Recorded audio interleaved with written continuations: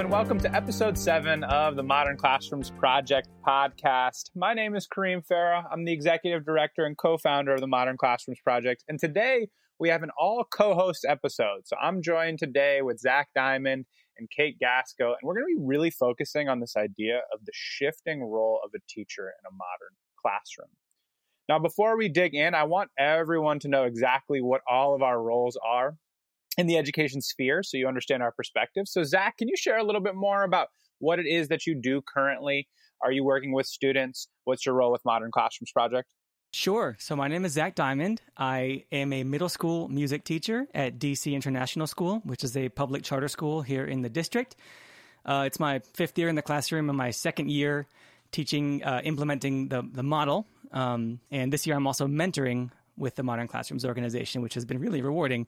And I'm enjoying seeing how my classroom is shaped by the mentorship that I give to other teachers and seeing how their classrooms are changing and improving. And it's really a rewarding experience. So I am working with kids, working with teachers, and doing the distance learning thing. So everything's a little weird, but that's where I'm at right now.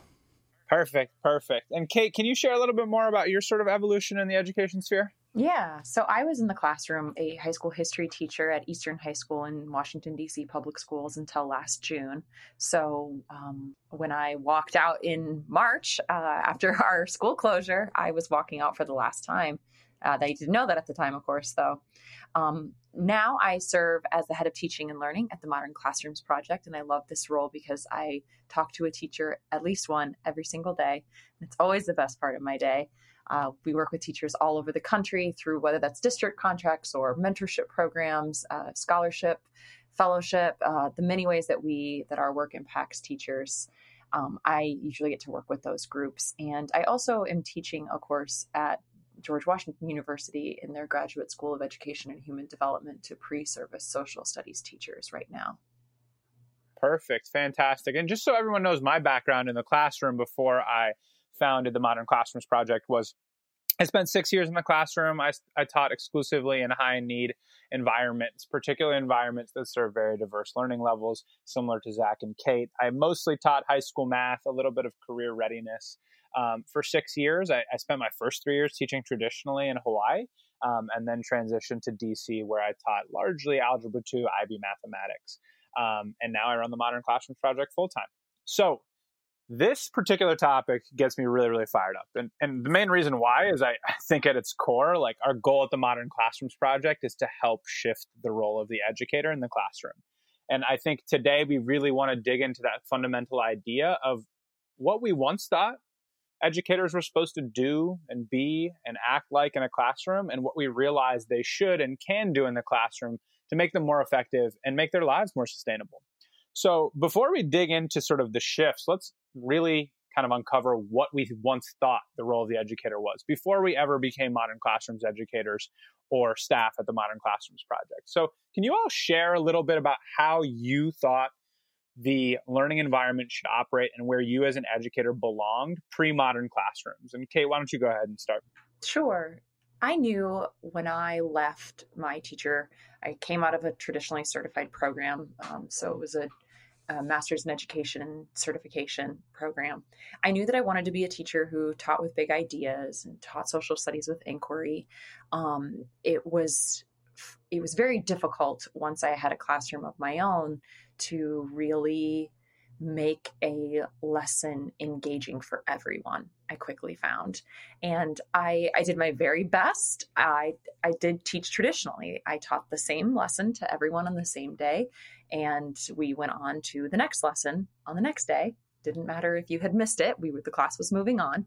And what I noticed that in my DCPS classroom, there was such a strong emphasis on classroom management. And I kind of found, those were frequently the tips that were being shared, the articles that were being passed around about, really how to better manage your classroom. And I found that to have this managed classroom, for me being at the front, for me being a strong presence, this was seen as a good teacher.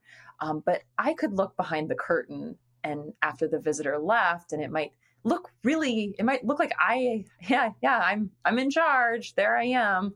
The kids are nodding. However, I saw their work. I saw the exit tickets. I read their essays, and I just so desperately wanted to be able to hit the pause button for so many kids and say, I wish we could try that again, or I wish we could meaningfully revise. And then with another kid, looking at him saying, I know you're bored. I wish you could fast forward me right now. So it was out of that. It was just out of, I suppose we could say, looking at the data. I would say looking at their work in layman's terms, that I was really seeing that there was a disconnect between this large and in charge teacher that had a really managed classroom and actual student learning. I'm curious what Zach would say. Yeah, you took the words right out of my mouth. I couldn't have said it better, honestly. I mean, my career in teaching started out, right when I left college, I started teaching at a university in Peru, but I was working with adults, sort of like upper year undergraduate students. So these are people that are in their 20s and older.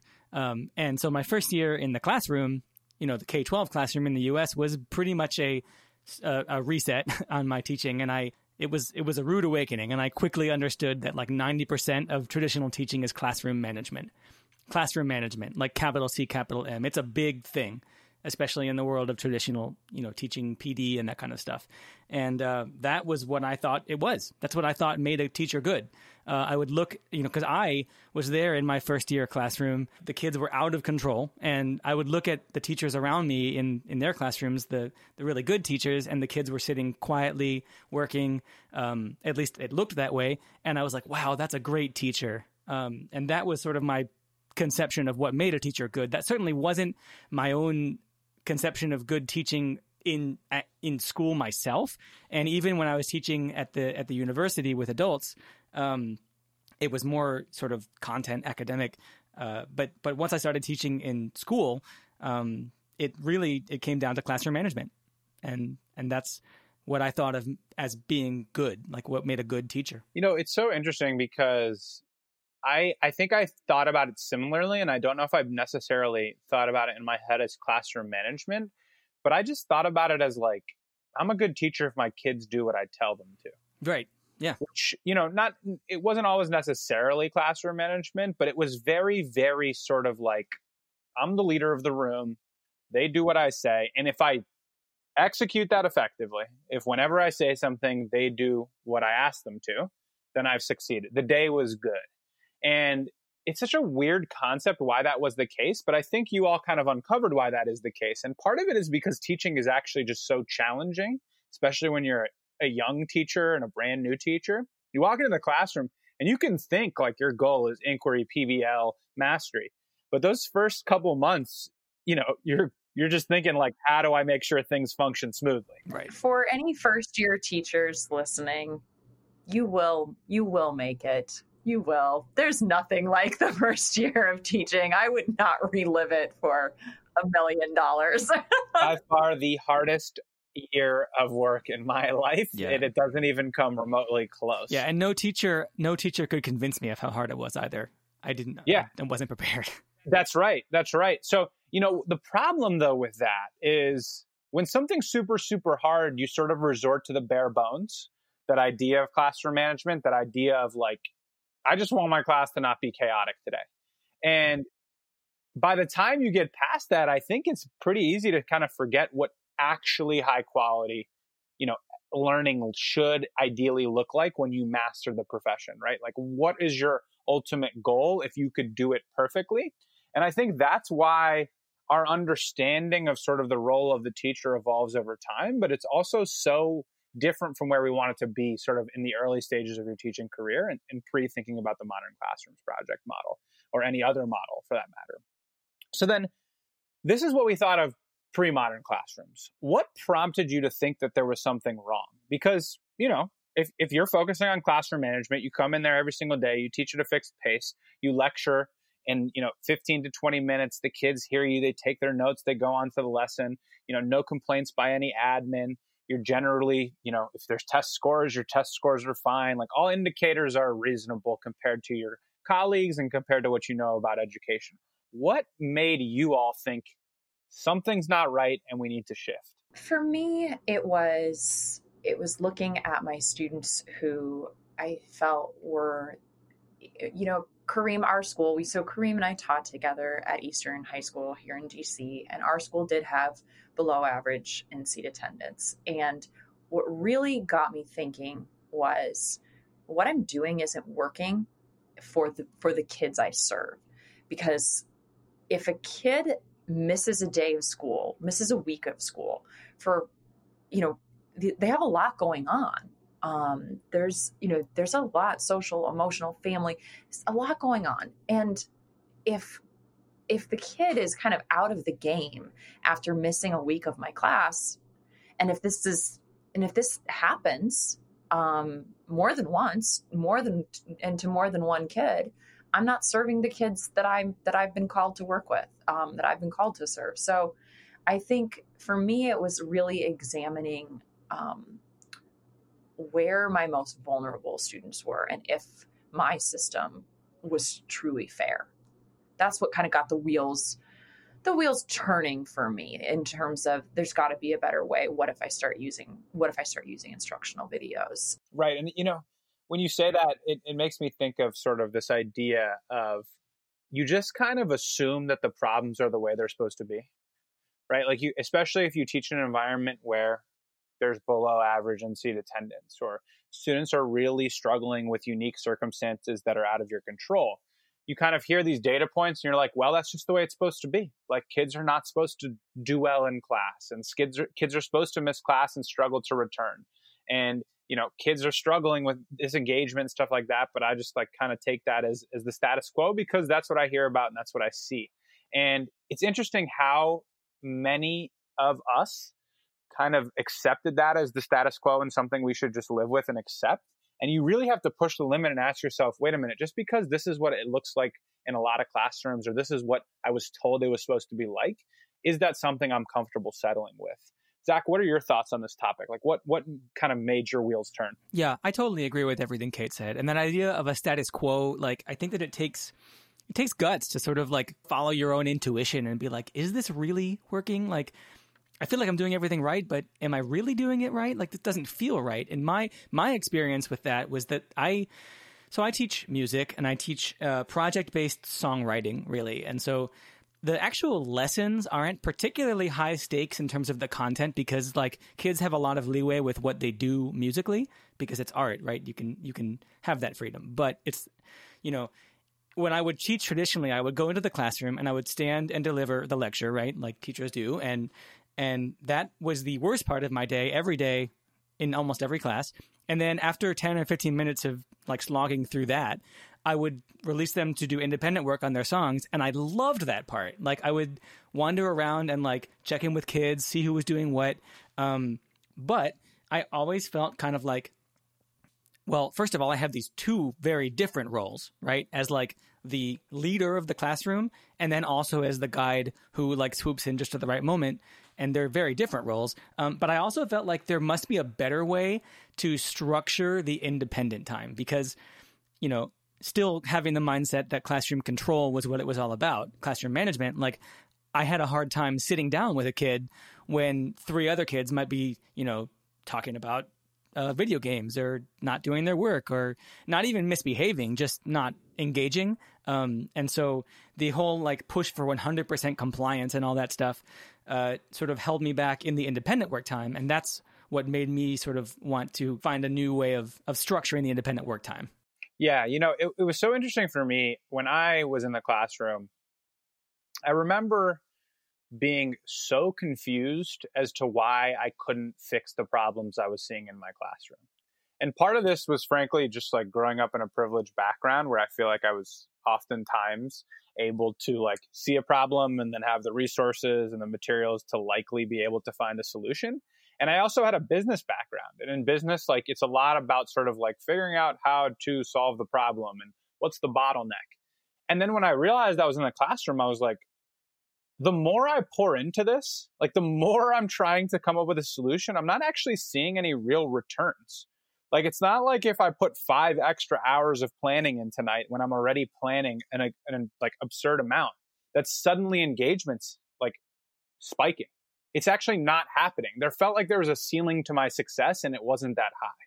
It was like I could just work 1,000,000 hours a week, but still the 30% of my students that weren't able to come to class were not going to be able to engage in the material.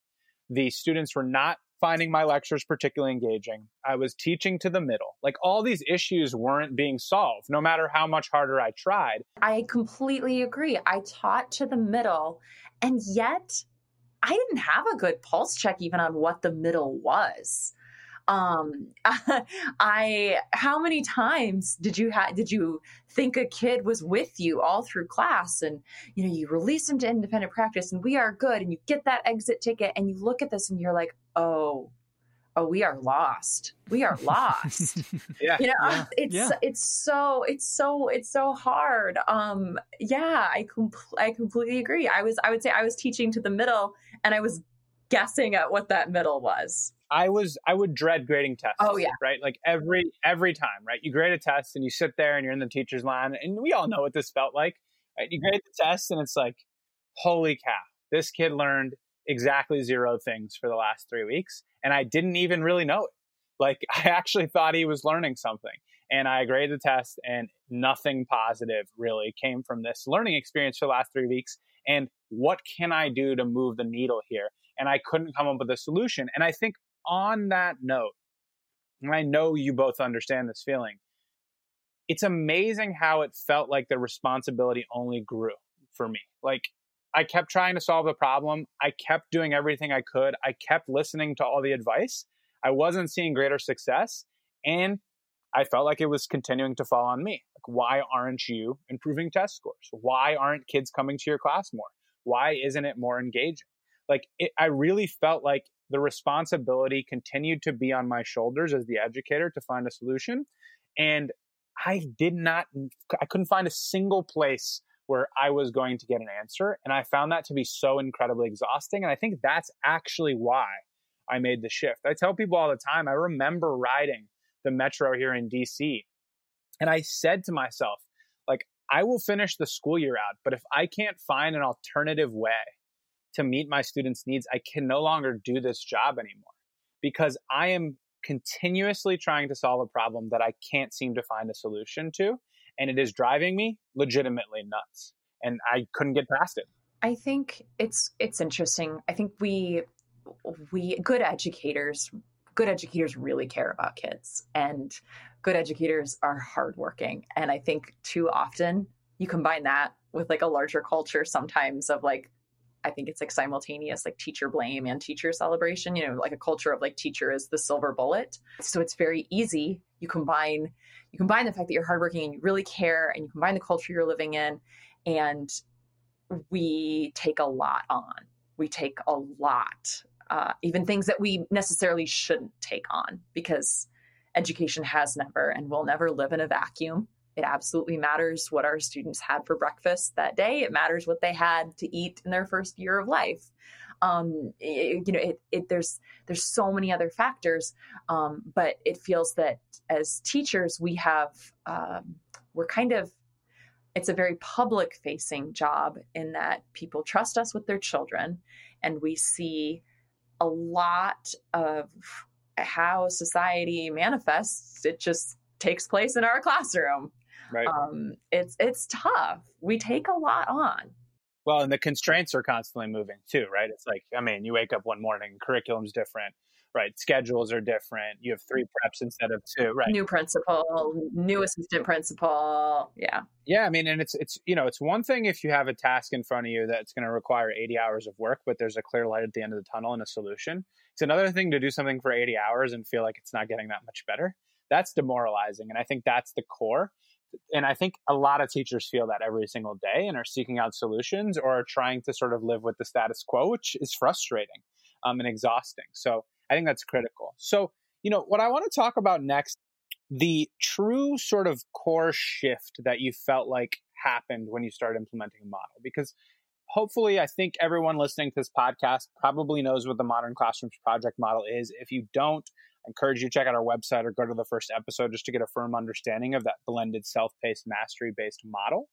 But once you start implementing it, right, there's more macro shifts, right? There's like true shifts in the way learning actually happens that I think changes some of these really, really frustrating realities that we faced pre-modern classrooms. Can you all talk about sort of the biggest shifts structurally you saw in your role in the classroom after you started implementing?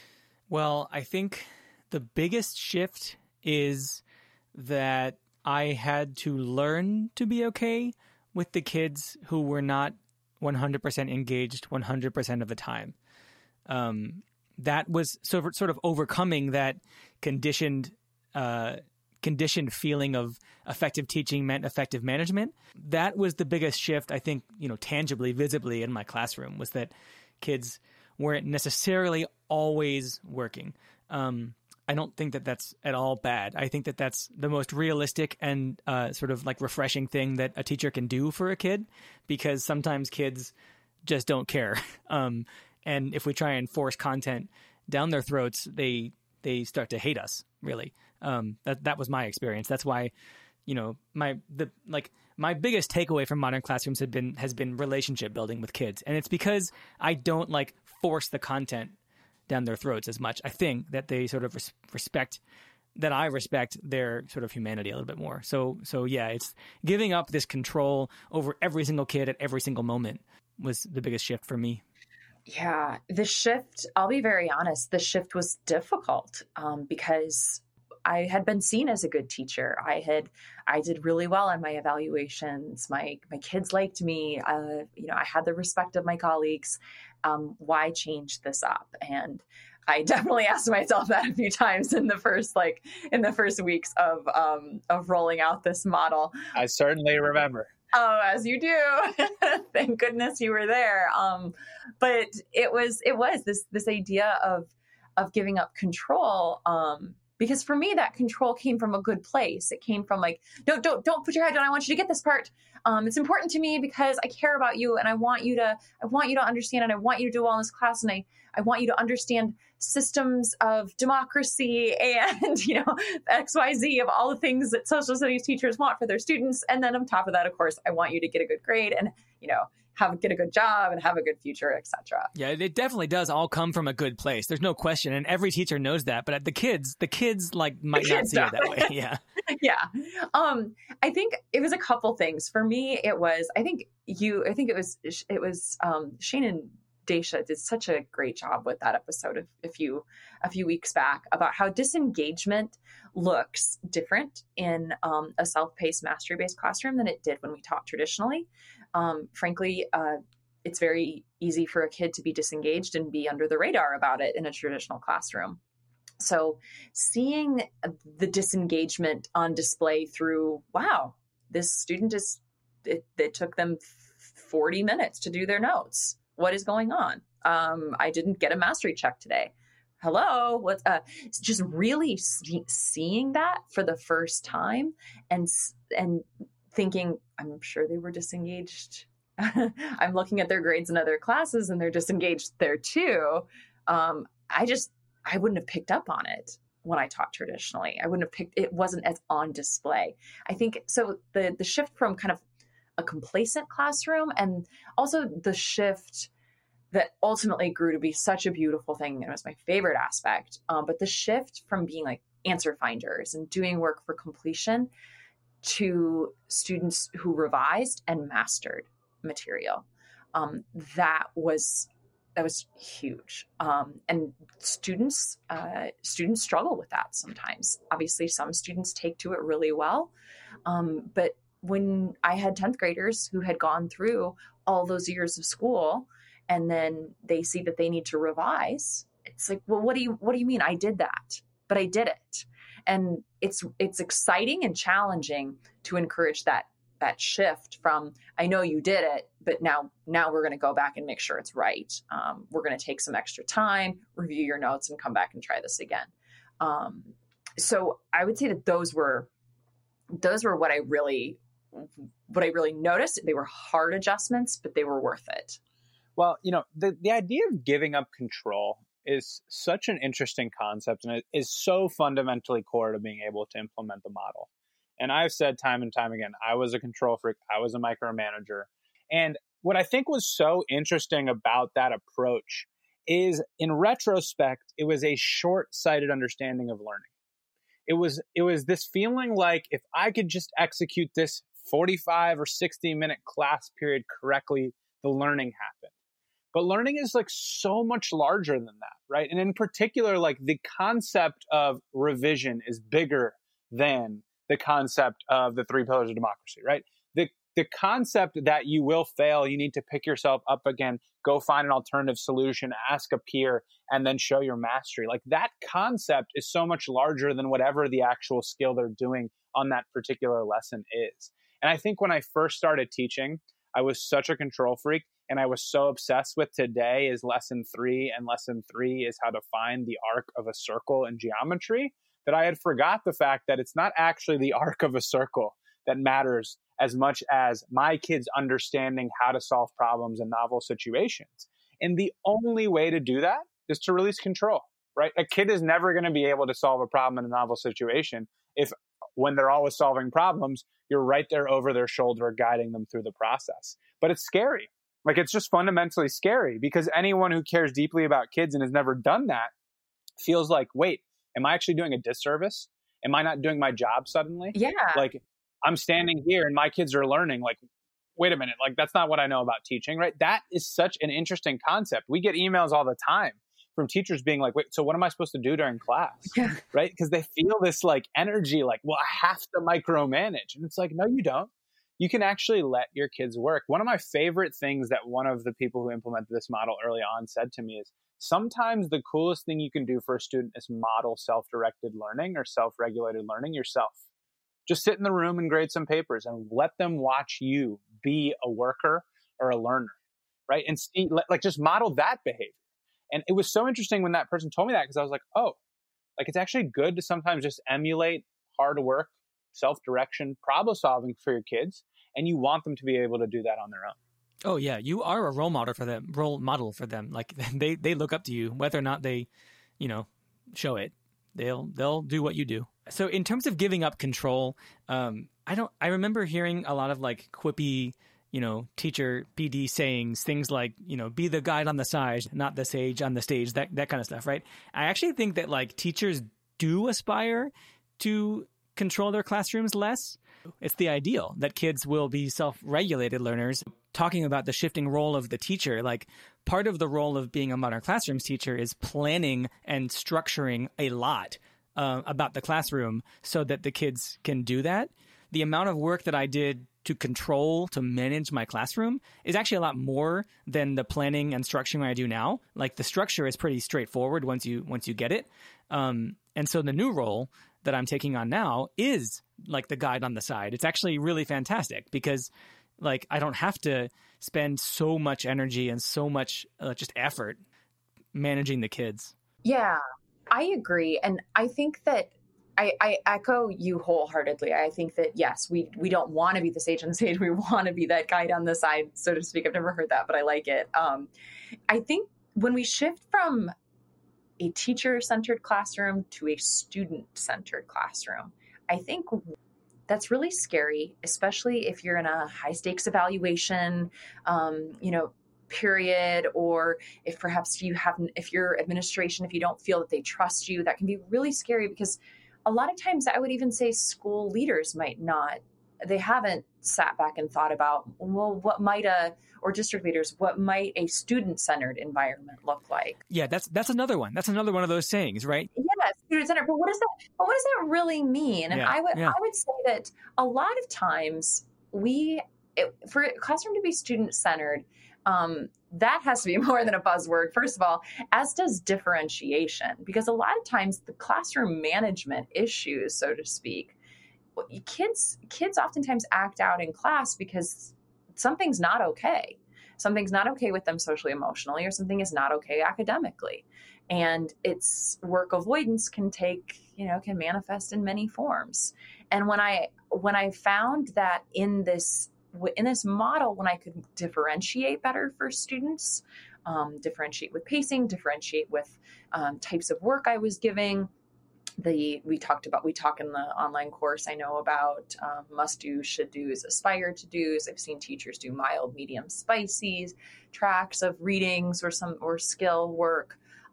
When you can truly practice differentiation, that also can relieve a lot of classroom management issues, and you are making this classroom student-centered rather than how is the teacher's performance today.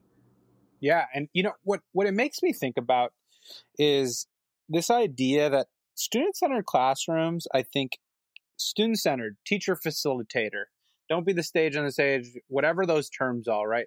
They're incredibly frustrating to hear if you don't know how to do it, first of all. Mm-hmm. I wanted to scream when I heard it the first 3 years. I was like, I don't even know what you're talking about. Like, how am I just like shifting control to the students? This makes absolutely no sense to me. So first we need to provide real on-ramps, which is like kind of the goal of the Modern Classrooms Project, to provide a teacher with an on-ramp to get there.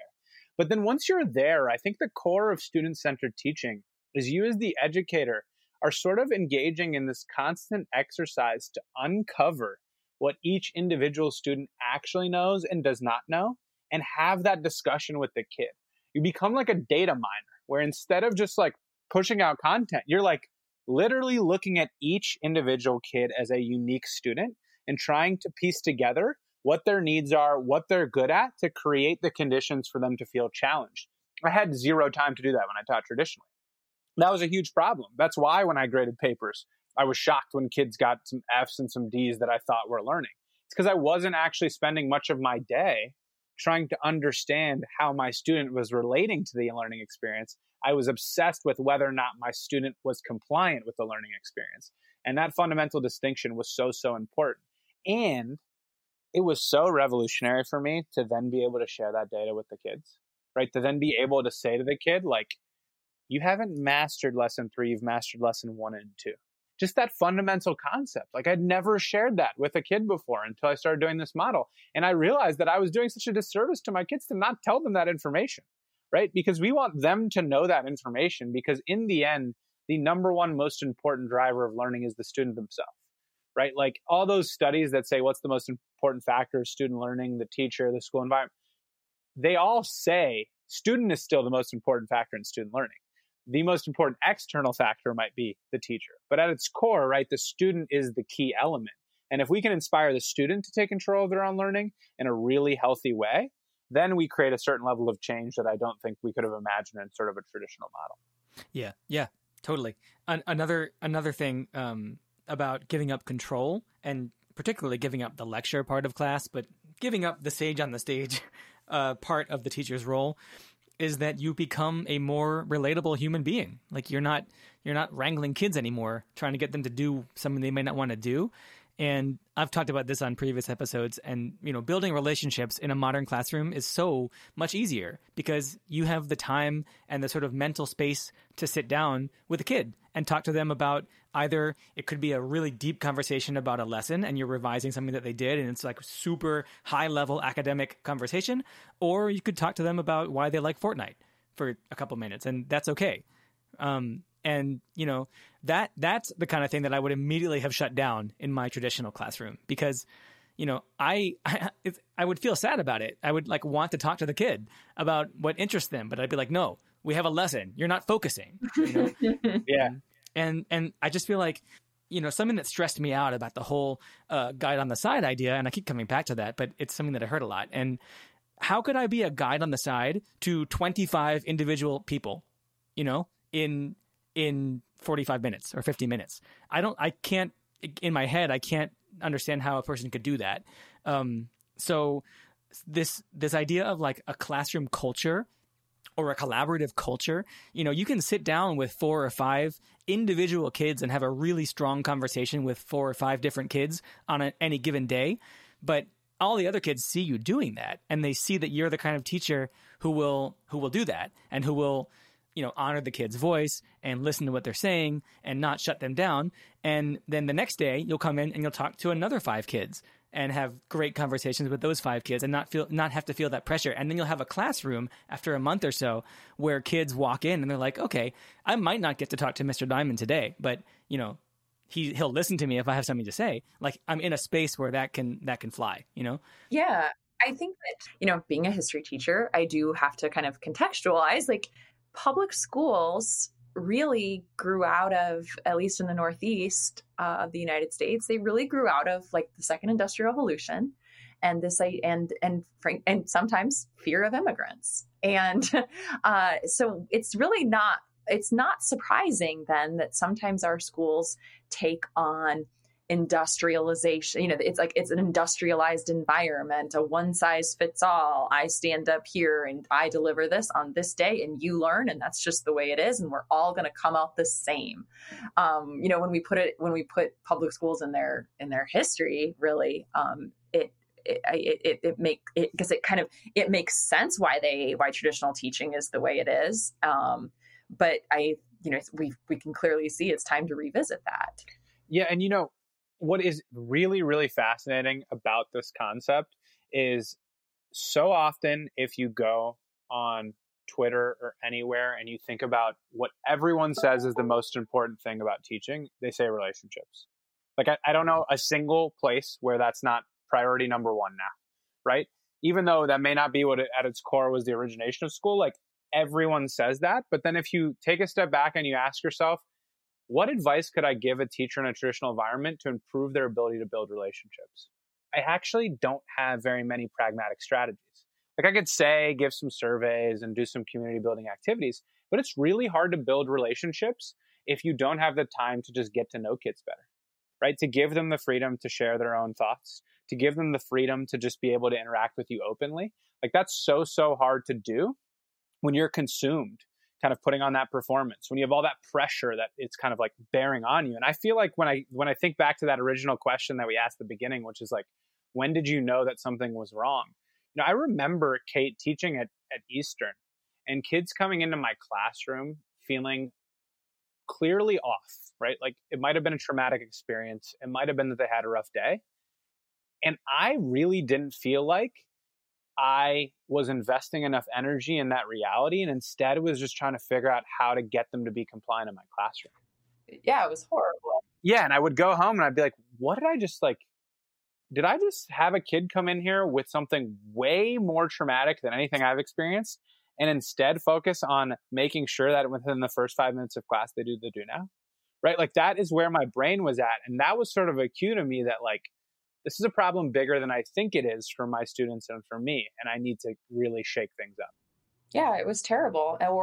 And it really magnified if it was something that was school wide, something community wide that was big, that we knew was going on, and we knew was disruptive. Obviously, we would address that, and class might not look the same that day. But I started thinking about that. For all I know, a bigger event in the life of this student just happened. And this one is really off. And I can't pause. This is the one day we have to cover X. And I guess this student won't learn X because they're clearly distraught. And that was really, really troubling. Absolutely.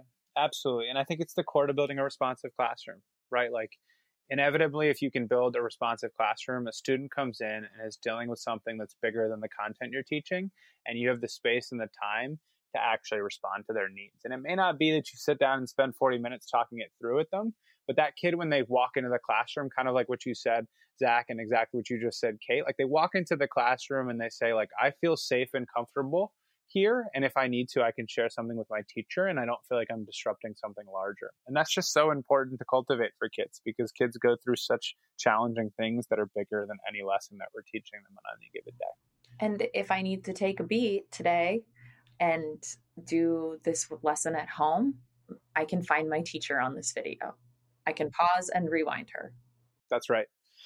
Well, this was another just fantastic conversation to have with you both. I love talking this through, and it makes me feel more inspired by why this model is important. And it also makes me think about just how difficult the job of being a teacher is. And I can't end a podcast, during this time without sort of sharing the importance of educators right now, recognizing how difficult their jobs are. as Kate said, as Zach said, we spend our days communicating with teachers and hearing about sort of your all's journey through the moment right now and during COVID. And you all have some of the toughest jobs on the planet. There is absolutely no easy solution right now. I don't care if you're the greatest modern classrooms implementer in history or you're teaching traditionally. There is no easy way to navigate a mixture of remote, hybrid, or in-person instruction during COVID-19. So a shout out to every single teacher out there. Like, really, please understand that this moment is so difficult and there is no silver bullet. And we are just so in awe of the hard work that you all are doing. Yeah. And also, if I can add on to that, I mean, you interact with more teachers than I do, but teachers are struggling. You're not the only teacher who's struggling. If you feel like you're alone, you're not. Teachers are struggling across the board right now, I think. I literally have not spoken to a single teacher. And Kate, I don't know if you have. I haven't spoken to a single teacher. Teachers that were, exemplary in so many different avenues, who isn't finding this moment incredibly challenging and isn't digging deep to figure out ways to engage learners and still not finding success sometimes. It's really incredible. Just the amount of how creative, inventive teachers are being in the face of something that is so difficult. I heard an education reporter I follow today being interviewed saying something to the effect of, distance learning obviously brings schools into the home, and now she is at least hearing a lot of parents reflect on, wow, I didn't understand everything that went into being a teacher. I didn't understand all the hats that they had to wear. Hopefully in our post-COVID world, there's a greater trust and appreciation of teachers, especially after seeing just the amazingly creative and just resilient people that they are. Absolutely. Well, what a great way to end. We are here for you as much as we possibly can be. Our goal here at the Modern Classrooms Project is to just provide supports and structures so you all feel like you have something that can allow you to be more effective in the classroom, whether it's during COVID-19, but frankly, more importantly, when it's not COVID and you're in person and true education is happening at its best. Remember that you can always learn our model at our free course at learn.modernclassrooms.org. Our website's www.modernclassrooms.org. Our Facebook group is super popular. Check it out. It's a great place for you all to, just share with other colleagues across the country who are also doing this model. And we'll make sure that's in the show notes. You can follow us on social media as well, on Twitter at Modern Class Proj. We have a Facebook page, all that good stuff. Gaskill's at Gaskill_teacher now. She's rocking it on Twitter. Zach's at ZP Diamond on Twitter. I'm at Kareem Farah 23. And more than anything, share with us if there's more things that you want from us. If there's ideas that you have, there's ways that you think the Modern Classrooms can support you all in your journey to building learning environments that meet students' needs. Let us know, and we may, meet your needs as well. Like, we are always looking for ways to improve as an organization to make sure that your lives are a more kind of sustainable environment where you can actually support students in the way that you want to. And Zach, I know you have a new blog coming out. What is the blog? How do people access that? Yeah. So by the time this publishes, it should be live. My blog is going to be called Learning to Teach, which I was pretty proud of as a kind of a... I love that. Snappy yeah, that name. was the first time I heard the name too, and I think that's awesome. I love it. But the stuff that I want to write about, I have a lot of opinions about teaching and learning in school. But it ties in with what we talked about here. Like, as teachers, I feel like we always want to be improving. We always want to be serving our kids in better and, more broad ways. And so just as I sort of go through this, I almost felt a little self-conscious bringing this up because I feel like everybody has a pandemic project, right? Where they're taking something new on because we don't have a commute anymore or whatever. But I feel like I have a lot of things that are working for me, and I've learned them. They haven't come out of my head. Like, I'm learning them from other teachers, and I just want to put those things out so that more people can access them and share what I'm learning as I become a more mature and better teacher. So Learning to Teach. It's going to be at learningtoteach.co, and it should be up by the time this episode publishes. Fantastic. I'm excited to read it. I think it's a fantastic idea. You do have fantastic opinions about education. And frankly, I saw your class through this transition, and you have really kind of transitioned your learning environment in a way that I think is so awesome. So I'm excited to read your thoughts. And Kate and Zach, have a wonderful rest of your night. Everyone who's listening, I hope you were able to find some useful information in today's podcast. And we will be recording every week. And we're excited to share more thoughts with you, and let us know if you need anything. Bye, everyone. Bye. Bye.